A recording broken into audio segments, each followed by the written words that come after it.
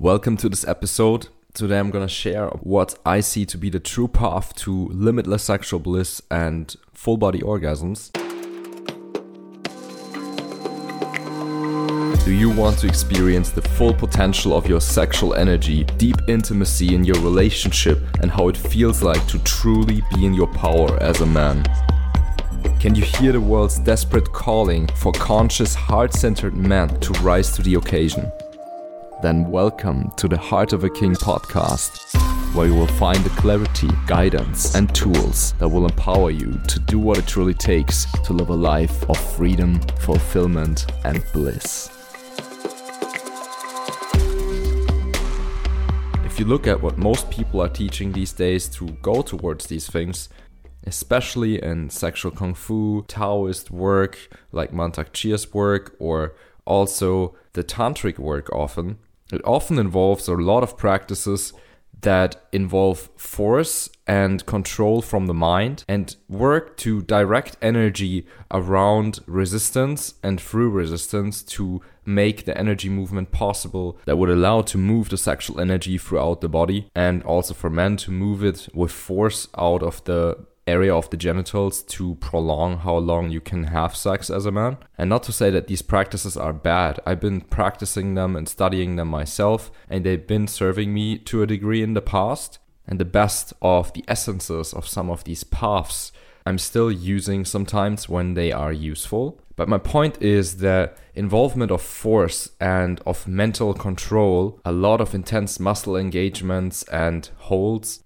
in my opinion, they're not the best way, and especially not a sustainable and natural way to bring you towards full body orgasms and limitless sexual bliss. Because they're all still coming from the paradigm that we would need to control something through our mind to allow this experience to happen.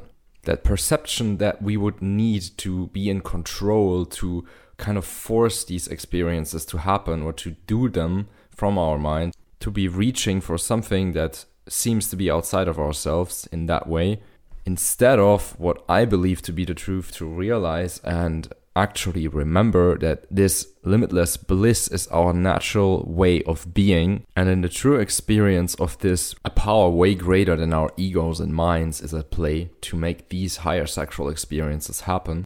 And all that we really have to do is to get back into our natural state of being, to set up a sacred space, a container for this, and to get out of the way by getting out of our mind. So what do I really mean with that, and how does that path actually look like in real life? So what I mean with that is, first of all, to focus less on learning fancy techniques like doing intense breathwork, muscle clenching and rolling your eyes back towards the ceiling, or doing all kinds of visualizations and trying to mentally control the sexual energy, whilst you are actually intending to be intimate with your partner, to be present with one another, and to share a beautiful, intimate, sensual experience together. And instead of that, to focus more on doing the inner work needed to get back into the natural orgasmic state of being, which is our birthright, and to get back into a deep connection with ourselves, so we are able to actually be present in our body, fully embodied as our soul, meeting our partner in true intimacy and presence with one another, where the mind can let go and get out of the way, so this sacred divine experience can unfold by itself. So the bodies are naturally merging in this ecstatic bliss, and the sexual energy is flowing naturally and freely throughout the sexual energy pathways of this united system of the two bodies. So how does this inner work look like? First of all, we have to understand why we get away so far from our natural state of orgasmic bliss. In today's world and where we've been growing up, this has not been a place where you as an incarnated soul on this planet were having the environment and the level of consciousness in the society to be treated in a way so you feel fully safe to fully be here, to fully feel to the full depth of the capacity of how deep you can feel, and to allow to be fully vulnerable, fully open, fully here.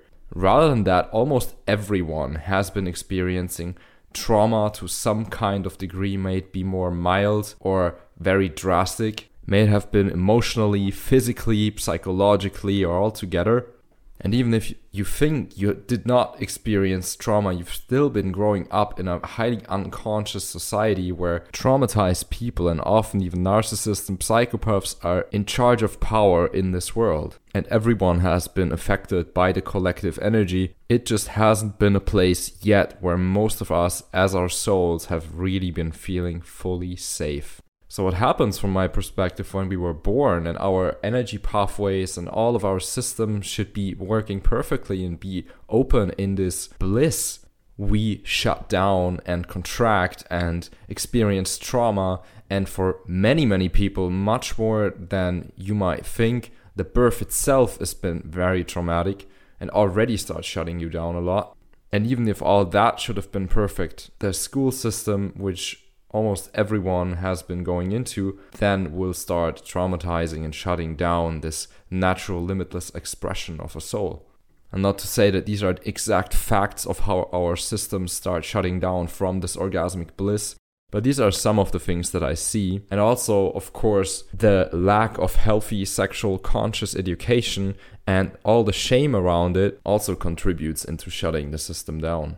So to open back up to this blissful state of being, first of all, we have to release what has been shutting it down. We have to release the conditioning, the shame, the trauma, the suppressed emotion, and therefore the tension held in our system, which restricts the natural sexual energy flow.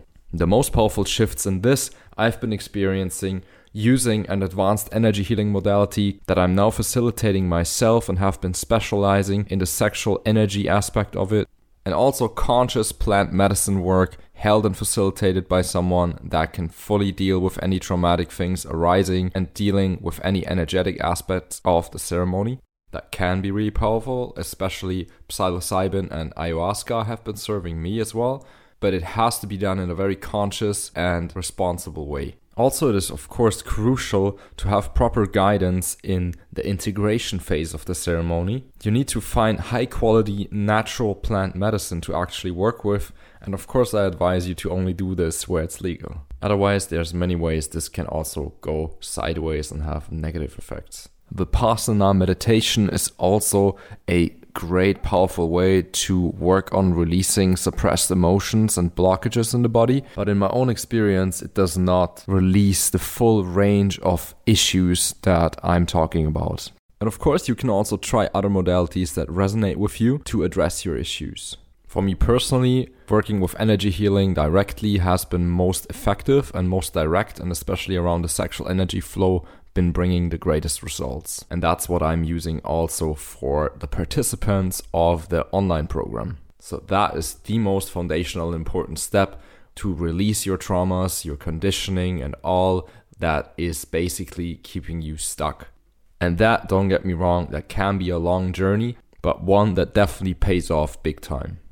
The next step is to actually relax and open your system and open your heart again.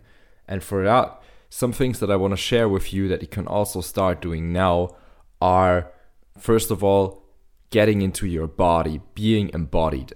And for that, yes, it's also super important to basically release the traumas and the suppressed emotions that keep your system stuck and keep you from fully being here. But you can also proactively do things to be embodied. You can do practices like breath work and cold water immersions to get you into your body, even when there's still a lot of discomfort or some discomfort that you might not even be feeling, and it might just be numbness. And you can, of course, do self-care, whatever makes you feel good in your body and really connect with your body. May it be go to the sauna, to have a massage or something like that, or other more active things that connect you with your body, like doing yoga, physical exercise, and all of that, of course, done consciously in a way that brings your awareness into your body and into the felt sensations. And you can literally do anything that really makes you relax, be in your body, and to open up your heart and to open up your body.